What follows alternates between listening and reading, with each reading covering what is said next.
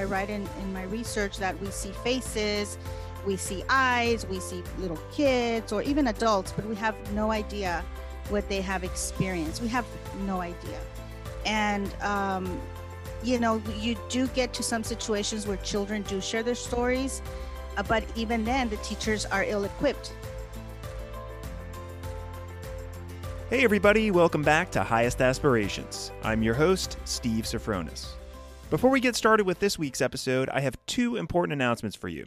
First, we are really excited to kick off our new teacher shoutout feature. You'll hear the first one at the end of this episode. The idea is really simple. You record a short voice memo on your computer or mobile device, giving a shout out to an educator who's making an impact on English learners, and you send it to us. We'll feature every shout out we receive on upcoming episodes of Highest Aspirations, and we'll let you know when to expect it so both you and the teacher you chose can hear it. Simply record the audio file any way you want and email it to us. For more information, including how to record and submit, go to elevationeducation.com/ELL community, and you'll see the link and the instructions on the homepage. Remember that Elevation has two L's. Second announcement is that our Elevation Scholarship application period is open until May 14th. If you know an English learner or former English learner who deserves a scholarship, please check out our post at elevationeducation.com/ELL community. We're excited to be receiving lots of applications, and we hope you will encourage your students to apply. Now on to this episode of Highest Aspirations. What effects do we see on educators from the secondhand trauma that they experience in the classroom? How can teachers best support their students to share their lived experiences, and how can teachers respond when they do? Are there ways that the responses to trauma that immigrant children face can inform our response to the trauma that students and teachers are experiencing during the pandemic? We discuss these questions and much more with Dr. Edith Trevino, known by her colleagues as Dr. E.T. Dr. E.T. served as a bilingual and ESL specialist for Region 1 in Edinburgh, Texas for 2 years. Her time at Region 1 was spent empowering 37 districts, universities, and charter schools in sheltered instruction, educational technology, ESL, bilingual, and innovation for all teachers and students. Dr. E.T. has empowered educators at the local, state, and national level. Additionally, Dr. E.T. is the co-author of The Death of My Mexican Name, published by Rethinking Bilingual Education. Dr. E.T.'s research is focused on teacher perceptions of Mexican immigrant students' lived experiences with border violence on the Texas-Mexico border. As you'll hear in our interview, Dr. E.T. brings her personal experiences with trauma and with being a transnational student who slipped through the cracks into everything she does. I really appreciated her courage and passion, and I'm sure you will too. Enjoy the conversation. Dr. Edith Trevino, or Dr. E.T., as I know your colleagues like to call you, thanks so much for joining us on Highest Aspirations. Well, thank you. Thank you for having me, Steve. I'm super happy to be here. I am too. This is about a month in the making. We had our first conversation. Thanks first to Dr. Catalina Lopez for recommending you. And after our initial discussion, I was so excited to chat with you. And given recent events that we'll get into, I think this is a really kind of apropos episode, I think, in terms of what we're going to discuss today. I want to start in a way that I don't normally start these interviews. But for you, I think it's really important. I want to start by talking about your own sort of lived experience and how it led to the work that you're doing now. So you shared that with me, and I'd love you to kind of share that powerful story with our listeners, if you don't mind. Well, in 2007, my family and myself were survivors. I like to use the word survivors instead of victims of border violence here in the United States. You know, my father was murdered. And what happened is our children were being picked up from school with my mother. They showed up at my father's house like they usually did every day after school. And they got off my mom's vehicle and they walked into a crime scene, you know. And that kind of changed everything for us, the trajectory of our lives. The way we saw the world, you know, on that day, my children learned that the world is not a very nice place, you know, initially. And so that kind of spun, without me even knowing, the research that I actually started several years after that. Yeah, thank you for sharing that. And, you know, I had asked you in advance if you wouldn't mind sharing it because I know that that's obviously a very personal story, but I appreciate you doing it because as you said, I think it's really going to kind of lead into a lot of the stuff that we're going to talk about over the course of this conversation. So thanks again for Yes. that. Very brave of you. All right. So, given that story as a context, I think most educators or all educators are aware that some students in their classes, and particularly English learners and immigrant students, are dealing with trauma, like what you discussed, and different kinds of trauma from their past. But what they know and the extent of their knowledge may be limited, and I think is often limited. That was my experience as a teacher. So my first question for you, given all that, is why do you think that is the case, and how does it affect children's educational experiences?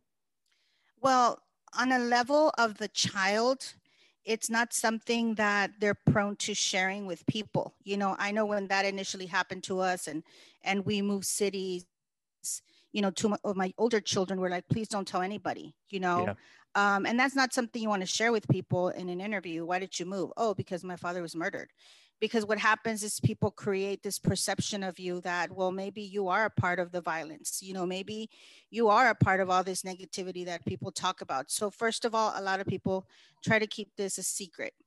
In another situation, when it comes to the teachers, is that teachers have no idea, again, because it's not shared, that children have gone through these experiences. I write in my research that we see faces, we see eyes, we see little kids or even adults, but we have no idea what they have experienced. We have no idea. And, you do get to some situations where children do share their stories, but even then the teachers are ill-equipped. They don't know how to handle a exactly. situation. And so that's something that started happening to me with my youngest son. Mm-hmm. Yeah, so you talked about two people. I mean, obviously, this isn't information that children are generally going to share. Most adults, frankly, aren't going to want to share that information. And then you have the situation with the teachers that aren't really equipped to handle that. And I mean, I saw that myself as a teacher working in a school that had students, many of whom were immigrants, and for me, it was mostly gang violence that I was confronted with. And here I am, 22-year-old, white man coming into a classroom, and I have these kids who have had these lived experience that I couldn't really relate to, and trying to support them through it. And what I felt like I needed were resources to help me. So that's kind of leads to my next question. I mean, you talk about this perception, the teacher perception on students, and you told me last time that we talked that teachers routinely broke down when you were interviewing them about that. And I can imagine myself doing the same thing if you were interviewing me about some of the situations that I had as a teacher. Give us an example of that, and explain why it's so important. Well, there's two different scenarios, right? And there's two different types of teachers. And in my research, going back to my son who was sharing these stories, just let me share this little story with you so I could answer the question. And I Please. remember this specific teacher would call me and she would say, your son needs to stop talking about this. He needs to stop talking about blood. He needs to start talking about brain. He needs to stop talking about the guts and everything that he saw. That's not what I'm here for, and I don't need my other students listening to this. And what am I going to say to the parents? So she was totally like very distanced, right? But which was rare actually when I conducted my research. The majority of the teachers that I interviewed, their responses were of breaking down. And I never expected that to happen. I mean, part of the reason I didn't do the research with children is because that's very critical. That's opening a line of therapy and counseling, which, I don't have a degree for. And I just wanted to know what teachers' perceptions were of their Mexican immigrant students because we live on the border. I was not prepared for the times that I had to stop the interview, that I had to share with them. We do not need to continue. You do not need to answer the questions. And the questions were basically, what stories have children shared with you about border violence? And the stories were heartbreaking. I mean, stories that I knew because of the research and what I read, but having it come from them. And I do remember one teacher saying, hold on, yes, I need to cry, but I refuse to stop because people need to know this. People need to hear this. They need to know what we're going through as teachers. Having your little students share with you that their sister was delivered, chopped up into little pieces in front of their house. But they couldn't report it because they were not, what's the term I'm looking for? They didn't have their documents, and so they were afraid. Or students that had to leave Mexico without wanting to. Just one day, the mom said, "Hey, we got to go. We got to go. You can't even say bye to your grandmother. We're just going with what we're wearing right now." And so teachers, it for the one or two teachers that were very negative about the situation with my son, this brought me a lot of peace, knowing that there is kindness in the world, that these teachers were in a lot of pain and continue to be in a lot of pain, and were desperate to find a way to help their students. Because one thing that they all kept saying was, I as an adult could have not handled that situation that this 10-year-old is telling me that he has experienced. And it kind of changes your paradigm, of how you see your student.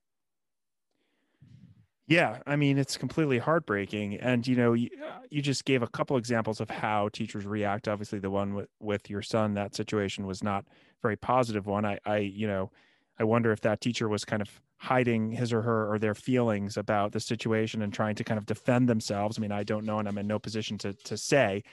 But the other teachers to be able to actually talk with somebody about it in an open forum, I mean, that must have been really difficult for them, but I'm sure also in some ways therapeutic and maybe liberating. Did you get that perception? Yes, because part of our research is whenever you see somebody in a distressed state, you tell them we don't have to continue, and you can go see this therapist. But for them, they were like, no, finally I can talk about it. This is something that I witness with my students yearly, daily, weekly, and they can't go talk to the counselor because, again, this is something that's kind of what we like to call as a null curriculum. It's there, but it's silent. Nobody talks about it. Nobody addresses it. And for me, that's why my research was very important to me. And believe it or not, even when I was trying to write about it, I did have some professors say, no, you shouldn't be writing about that. That's going to send a negative, you know, what's the word that I'm looking for? It's going to give a negative example to people about Mexican immigrants. And I said, no, that's not even what I'm trying to say. What I'm trying to say is that our students' lived experience has to matter and has to count, whether it's historical and political. And we can't just act like it doesn't exist. And so to me, the big eye opener, I knew kids were hurting because my own children were in a lot of pain, emotionally and mentally, but I had no idea that our teachers were feeling the same way. Yeah, the lived experience is something we'll keep coming back to because I think that's really important. The lived experiences of these students are oftentimes very different than the lived experiences for the teachers, but the reactions to this kind of trauma, are both significant. Let's say on both ends. Yes. So what's missing in this equation? What resources and supports do teachers need in order first to access the information they need about student trauma? I mean, this is it's not like getting data about the speaking level of an English learner in your class. Exactly. This is different. So how do they get those resources in, and do they have access to them? I mean, how does it even happen? In my findings, what the results were is that the school districts, they have no idea that this is going on, or and many refuse to see it. It's not something that we talk about. Like right now, we're talking about social emotional because of COVID. It's something that's very prevalent, but the lived experience dealing with border violence or any kind of trauma is not something that the districts are aware of. And so teachers have no way to access any type of support. Now, when I was a teacher and I had children, and teachers knew that I was doing the research, they would come to me and they would say, oh my gosh, I just read Esperanza Rising, and my little student ran out of the room screaming hysterically because the same thing happened to her dad. What do I do? And so there is really not a whole lot recognition of this phenomenon within our children. So we kind of have to, as one of my teachers said, I just do the best that I can, with what I have. And I try to, I quote her, I quote the person, and the person said, I figure it out. I try to do what I can to figure it out. But is that good? Is that good enough? I mean, absolutely not. that is in a way ignoring our children, you know, because in education we have equity and we have equality, and we need to address the issues that our students have. But now, so when you know, when we're talking about testing for kids, right, we're talking about testing, and especially for ESL students. And we also need to remember that on the surface, they have a lot of trauma that's going on. And many of our children, you know, and my research is on Mexican American students, Mexican immigrants. But of course, I'm talking about all students, Vietnam, Germany, Honduras. They travel many miles to be here. And some of them through horrendous experiences getting on the Bestia and getting on that train. And many of them are raped or kidnapped. And on top of all that, you know, as teachers were like, hey, why aren't you passing my test? Well, hold on. I mean, do you even know what this child has experienced? You know, it goes back to Krashen and the theory of that if we're not in a good place, how are we going to learn? How am I going to learn if I'm thinking when I get home, is everybody going to be deported or is everybody killed and murdered? I mean, I can't even imagine.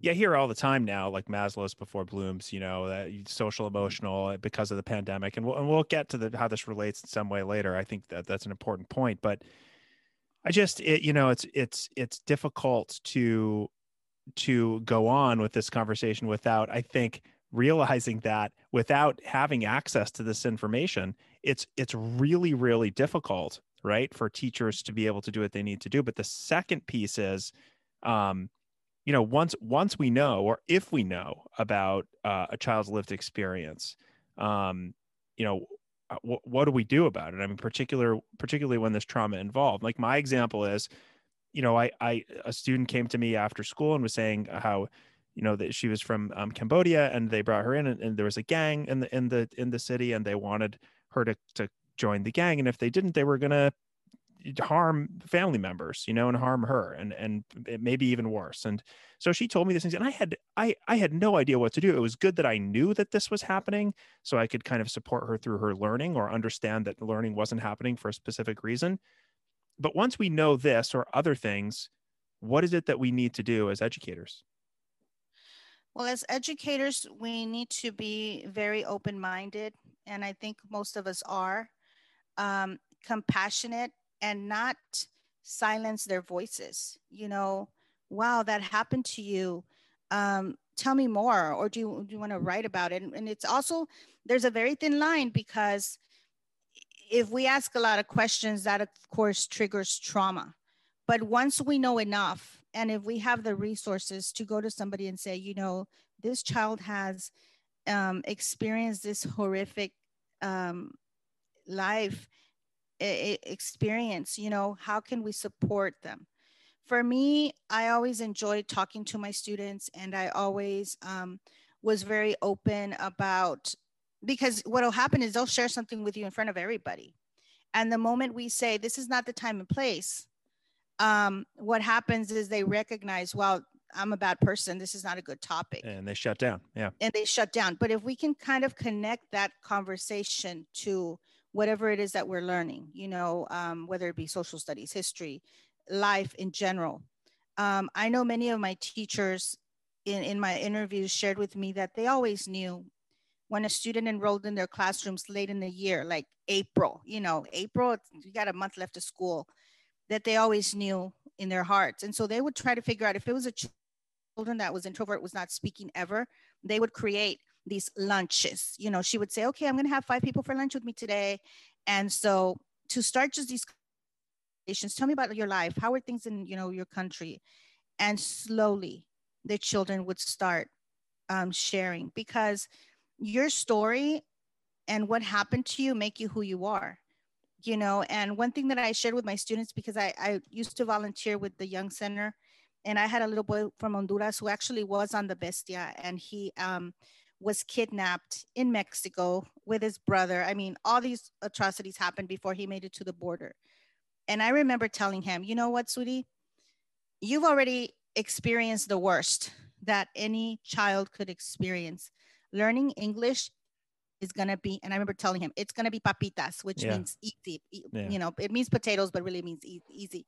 I said, learning English is going to be easy for you. And so for me, it's instead of looking at the student as, oh my gosh, this child went through this horrible thing, validating that and finding the good in it,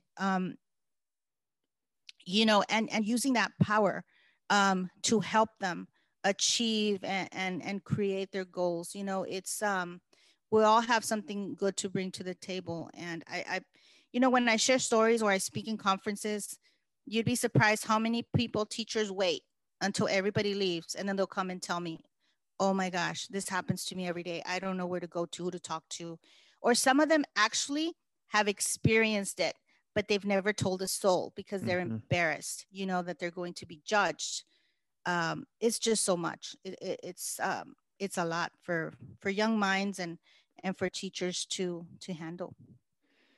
Yeah. And, you know, you're starting to do what I'd hoped that we would do in the sort of middle of this conversation. And that's kind of to head toward the positive. I mean, we've talked about a lot of really heavy things because we have to, because they exist and they're out there and it's important that we discuss them. But, you know, finding the positive, as you said, or using these experiences to help accelerate learning of English or whatever the case may be, or to get them in a place where they're comfortable and build relationships is so important. Hi, everyone. I'm Teddy Rice, president and co-founder of Elevation. The Highest Aspirations podcast was created to keep you informed and inspired around the issues that matter most to the students you serve. We'd love the opportunity to talk with you about how we can help strengthen your EL program. Reach out to us anytime at info@elevationeducation.com to set up a time to chat. Now, back to Highest Aspirations. One thing that you said last time we talked that really resonated with me, and I've heard it before, but given your experience and your work, it really resonated when you said this. And you said, and I'm sort of paraphrasing here, but you said, until you meet an immigrant's kid, and know their life, you can't truly appreciate the experiences. It really changes you. Given that powerful quote, and I totally agree with you, how would you recommend that educators go about getting to know these students better so we can help promote large scale changes in mindset? You gave the example of the lunch, which I think is a great one. What else? You know, and research tells us that when we make connections with kids, it changes everything. They'll do anything for you. They will learn, but they need to know that we care. And I know it sounds like a cliche because everybody says it's not how much you teach, it's how much you care. But really caring and understanding, because what will happen is the minute you find out this student, and I'll share a story with you, I'm a storyteller. I had a student that as a teacher, I was very involved and I would dress up and, you know, I just was just not your original teacher, your traditional teacher. And that doesn't surprise me. That's a compliment. Thank you. And I remember this little boy was always like off. He would look at me, and so I did some digging and I found out that his mother was shot in front of him at a barbecue and murdered. That changed me. I was like, okay, this little boy needs a whole lot more, you know, and I don't know if maybe what I'm doing, maybe something's reminding him, maybe because it changes you in the way that you teach, and not in the way that you're going to be easier on the student, but recognizing and validating their life, because what they've learned is an experience, right? And with experience come assets. So to me is get to know your students. You'd be surprised. And right now with everything that's going on in this country, you know, I tell people, yes, you know, people are commenting these kids and these kids and these kids. And I'll tell them, whoever it is, take 5 minutes to get to know a student, an immigrant student from any country. Ask them how they got here. Ask them how their life was, just anything. And I guarantee you, your heart will be open, because you'll see another side, that human side that we don't get to see on TV, you know. And the majority of the children will tell you, I didn't want to be here. I was dragged here. You know, I still want to be living, you know, over there. And even though it was dangerous and I didn't have food, but it's who I knew, right? Imagine being, you know, I talk about in one of my books, like you're like a plant. Somebody digs you up and plants you somewhere else. Well, it's going to take a while before you flourish. It's very hard to imagine us. And I think we talked about that last time. Imagine if tomorrow you wake up and you're like, oh my gosh, I got to move. I got to go to Germany, or I got to go to Mexico. It's crazy, you know? And so that's the only thing that I ask teachers and I ask my colleagues is give yourself 5 minutes to get to know the kid. And I don't mean it on the surface. What do you like to eat? No, just find a way through your lessons to get to know your students. And I guarantee you, you know, your mind, your paradigm about the student will change. Yeah. Yeah, that's well said. And finding the time and is certainly an investment, especially now when everything's crazy and we're doing remote learning and it's more difficult to do, but it is just that. It is an investment. And I hear that over and over again from people, especially now. Those relationships now matter more than ever, even though they may be harder to forge over Zoom or whatever the case may be. Hopefully that's not something that we'll be talking about for too much longer. Yes. So, you know, sticking with kind of the asset-based approach here, and I don't know how much it's related, and I in no way mean to kind of compare two things that are incomparable. I mean, the experiences that you've just mentioned, the level of trauma are significantly, I think, higher than, at least acutely higher than what we're sort of dealing with now. But you know, we do have students now who are dealing with a different kind of trauma from the pandemic: uncertainty, loss, routines, a total mess, maybe the only safe place they know, school not being available to them. So how might the work that you have done with the kind of trauma that we're talking about now help us, as so many students and teachers are now starting to think about coming back to school and going back to this routine with, like I said, maybe a different kind of trauma as a result of the pandemic? Do they relate, or am I off there? No, they totally relate, because when this was happening, I remember thinking, okay, this is trauma, because trauma is when your life is shaken. It's changed drastically from one moment to the next. And there's different types of traumas, that keeps happening, or children trauma or whatever. But I right away recognize this is trauma because everybody's life is changed, you know, and then in the whole year, people have died, people have passed away. You know, I just went to a retreat this last week that I volunteered in for a church, and a lot of the responses when we asked the children, how do you feel right now? The majority of them said sad, and it broke my heart, you know, because sometimes you think, okay, why are you sad? You have a house, you have a home, you know, you're not sleeping on the street, but this is a different experience, right? And so we need to be very careful with that, especially when our kids are coming back. Things are not going to be the same. And so I'm actually working on a book right now dealing with coming back to school after COVID. How do us ourselves as teachers, also, how do we take care of ourselves to be able to take care of our students and to help our students? And I met so many amazing teachers in this journey who go above and beyond. And so now my focus is, how do we take care of them so that they can take care of students? And I always go back to lived experience. What is this teaching me? As horrible as it may be, what is this teaching me? It's teaching me to be stronger, maybe to learn technology, because what's happening is when we go through trauma, and this is what a therapist told me once, because during my research, I was seeing a therapist, the research on border violence was too painful, and thinking of my dad and all that. And one thing that she shared with me was, if you have changed as a person for the better, then you have become, you know, you have thrived. And that's one thing that I tell my teachers and my students. Yes, what's happening right now, nobody likes it, it's painful, but think about the person you will become when this is over. And if we grew from it, if we learned from it, then it was worth it. Yeah. Well said. And I think people like you are in a really good position to teach the rest of us how to kind of deal with it. And I think you said it in a really positive way. You know, if you become a better person, that is obviously the best result, or you do your job better, whatever the case may be, the best result of the trauma, or better said, the lived experience that you've just been. More compassionate. I mean, there's so many things that as teachers we have learned, you know, to just see things through a different lens, instead of just seeing it one way, look at it through different lenses. Yeah. Well, as we wrap up, I want to ask you, and I know you've written some books as well, so I want to make sure that we highlight those. But I'm curious if there is a book or other resource that has influenced you profoundly in your personal or professional life that you'd like to share with listeners.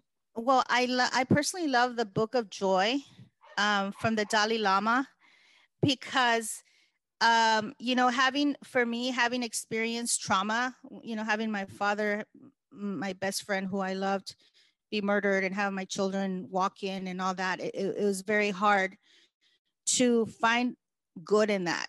It took me several years. And so now I'm at a place where no matter what happens to us, in this book, the Dalai Lama talks about, it will turn you into a better person, even though you don't want to. Nobody's asking for it. I didn't ask for this. We didn't ask for it. But it'll be either more compassionate, kinder, more, patient, braver. So now when things happen to me, when bad things happen to me, I always resort back to that. Did anybody get killed? Did anybody die? No. Okay, I can handle this situation, you see?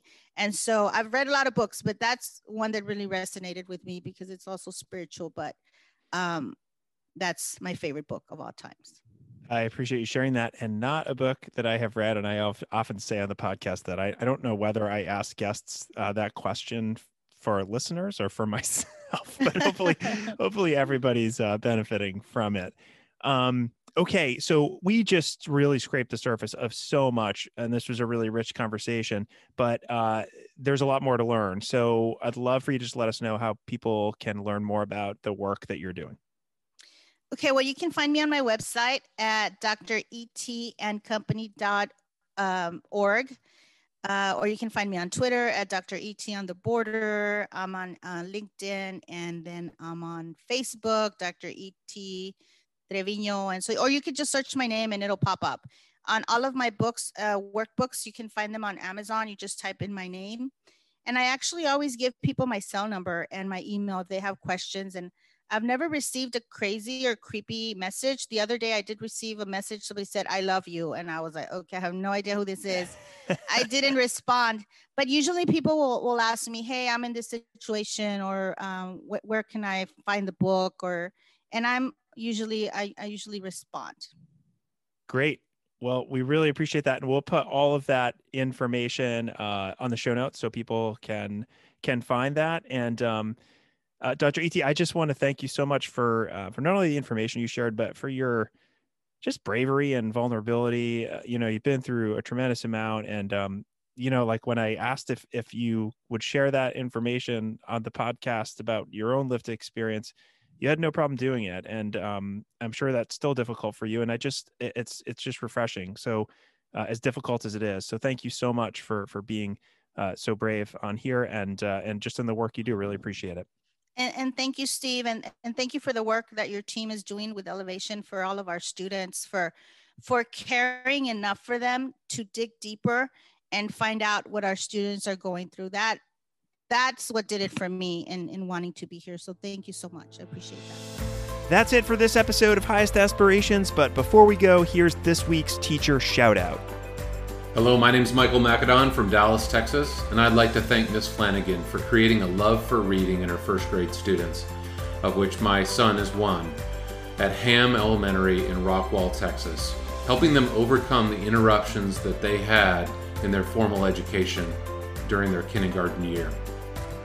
To submit your shout out, go to elevationeducation.com/ELL community.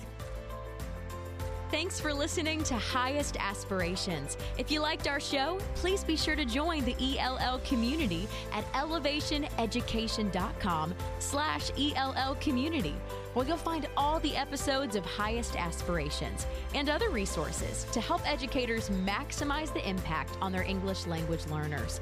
Also, let us know how we're doing by writing a review on iTunes or wherever you listen to your podcasts.